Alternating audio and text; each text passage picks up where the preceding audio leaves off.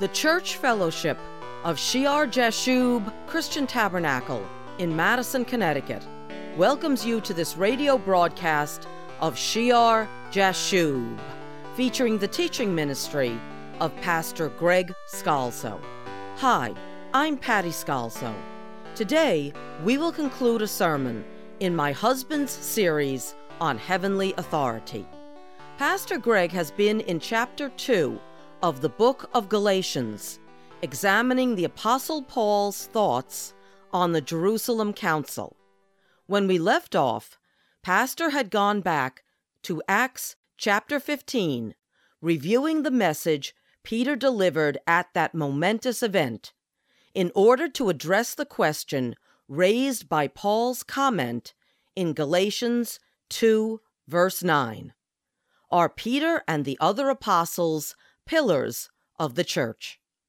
Here is the author of The Nature and Power of Prayer, Pastor Greg Scalzo.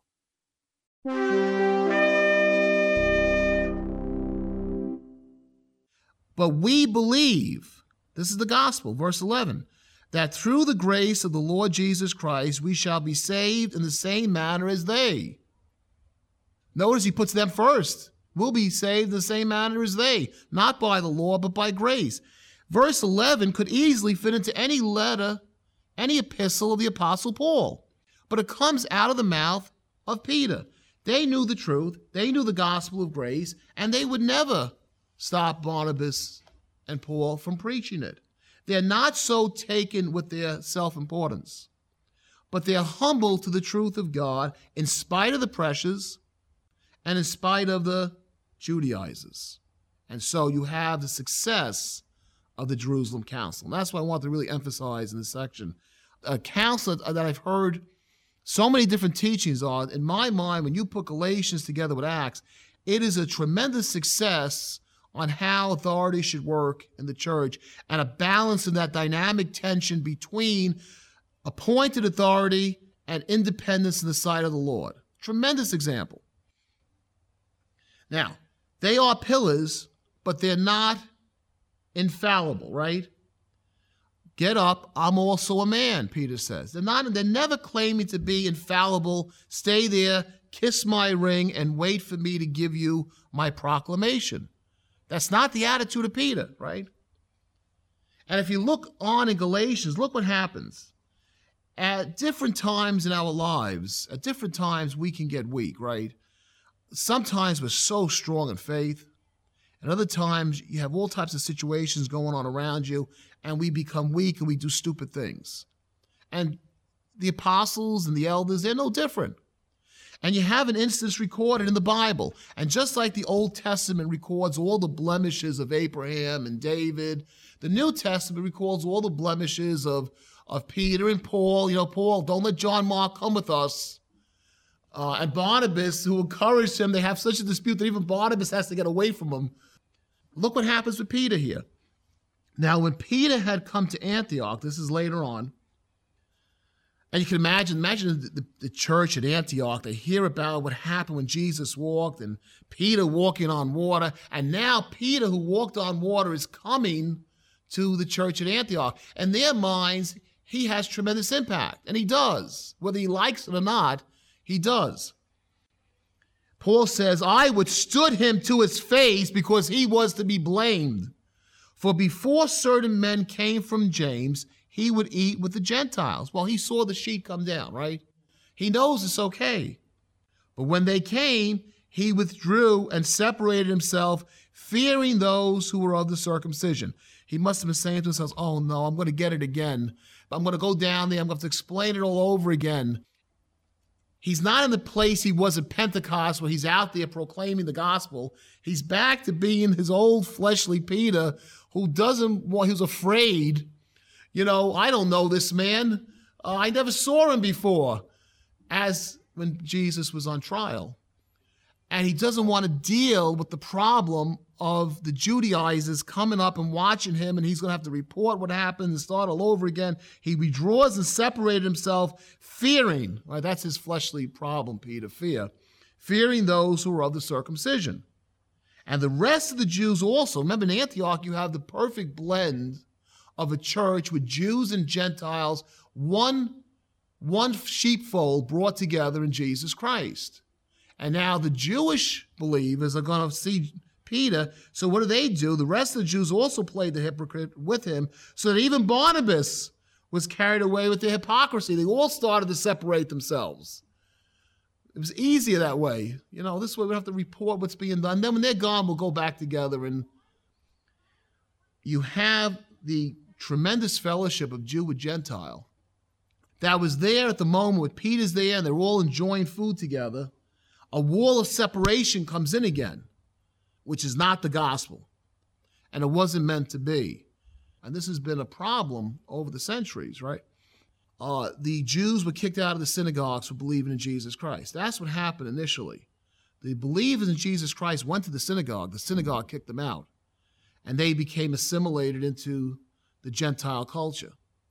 It's not the gospel when Christians say, oh, those Jews, rather than witnessing to the descendants of Abraham, Isaac, and Jacob. It's not the gospel when Jewish believers get saved and form messianic congregations that look down upon Gentile churches as though they're somehow more special because they're Jewish. None of that. It's all a wall of separation. And it wasn't meant to be. It was meant to be one sheepfold in Jesus Christ. So this wall of separation comes up. Peter has the vision. He knows he can eat with them. He separates himself, but he's Peter. Whether he likes it or not, people are going to follow what he does. The other Jews do it, and even Barnabas does it.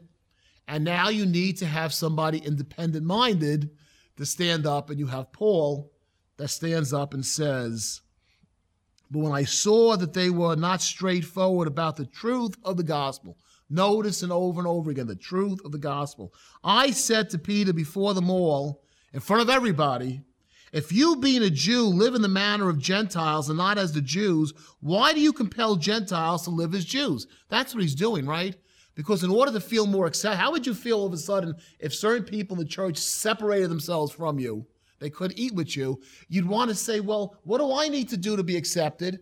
And really, you're doing the work of those Judaizers years ago who came up here and said, you have to be circumcised according to the law of Moses. You stood up and said the right thing, Peter, but by your actions, you're going to do what they couldn't accomplish.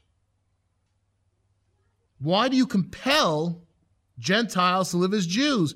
We who are Jews by nature and not sinners of the Gentiles, knowing that a man is not justified by the works of the law, but by faith in Jesus Christ, even we have believed in Jesus Christ, that we might be justified by faith in Christ, and not by the works of the law.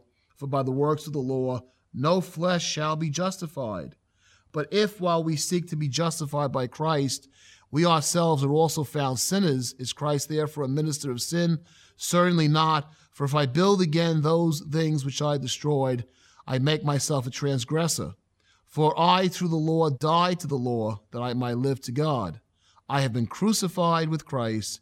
It is no longer I who live, but Christ lives in me, and the life which I now live in the flesh, I live by faith in the Son of God, who loved me and gave himself for me. I do not set aside the grace of God, for if righteousness comes through the law, then Christ died in vain. And that's really the same thing Peter said at the council. By the grace of God. We're all transgressors. We've all broken the spiritual law, the ceremonial law. We declare ourselves transgressors, and now we live not according to traditions, but according to the life of Jesus Christ inside of us, which was being manifested by Gentiles being made holy in fellowship with Jews believing in Jesus Christ, having fellowship together at that table, and you're breaking that. And he confronts Peter face to face with it. He confronts him openly. Peter is human. Every person is human by definition. And except for Jesus Christ, everyone will make a mistake. And that's why no man is infallible. That's why you don't, and if the person is of God, they won't allow you to, you don't lift them up into a position of Christ on earth. but they're still mighty tools of God, right? They can be used by God. And you have this dynamic tension that truth of the gospel might prevail. Fearsome authority, we've seen it, right? You've seen it with Ananias and Sapphira, the shadow of Peter passing on people and being healed. Fearsome authority, but still men and brethren, men and brothers. Do you know how much Peter loved Jesus and loved the gospel of truth? He would go at the end of his life to a place where he did not wish to go. And he would stretch out his arms and he would die a horrible crucifixion, bringing the gospel to the Gentiles.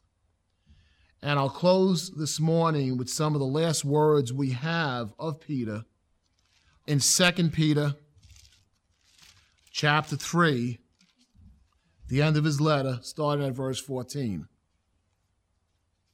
Therefore, beloved, looking forward to these things, be diligent to be found by him in peace, without spot and blameless.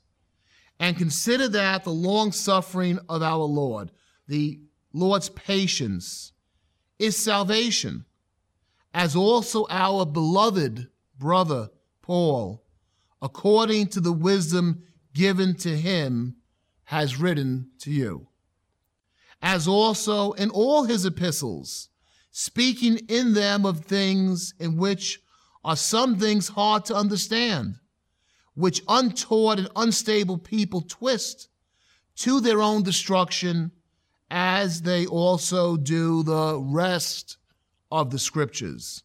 Speaking of Paul's writings. You therefore, beloved, since you know this beforehand, beware lest you also fall from your own steadfastness, being led away with the error of the wicked. But grow in the grace and knowledge of our Lord and Savior, Jesus Christ. To him be the glory both now and forever. Amen. Heavenly Father, we thank you for your holy scriptures and for the pillars, the foundations of our faith in the church. They were human, they were frail, but Father God, you used them as powerful brethren, and they were humble and obedient unto you.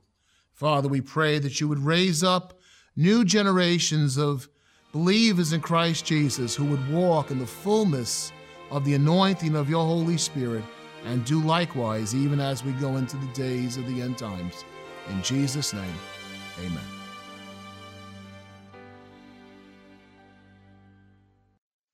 I'm so happy that you could join us for today's Bible study program. If you would like to listen to this program again, or any one of the hundreds of radio programs in our library archive, just go to www.shearjashub.org. That's SHEAR-JASHUB.org.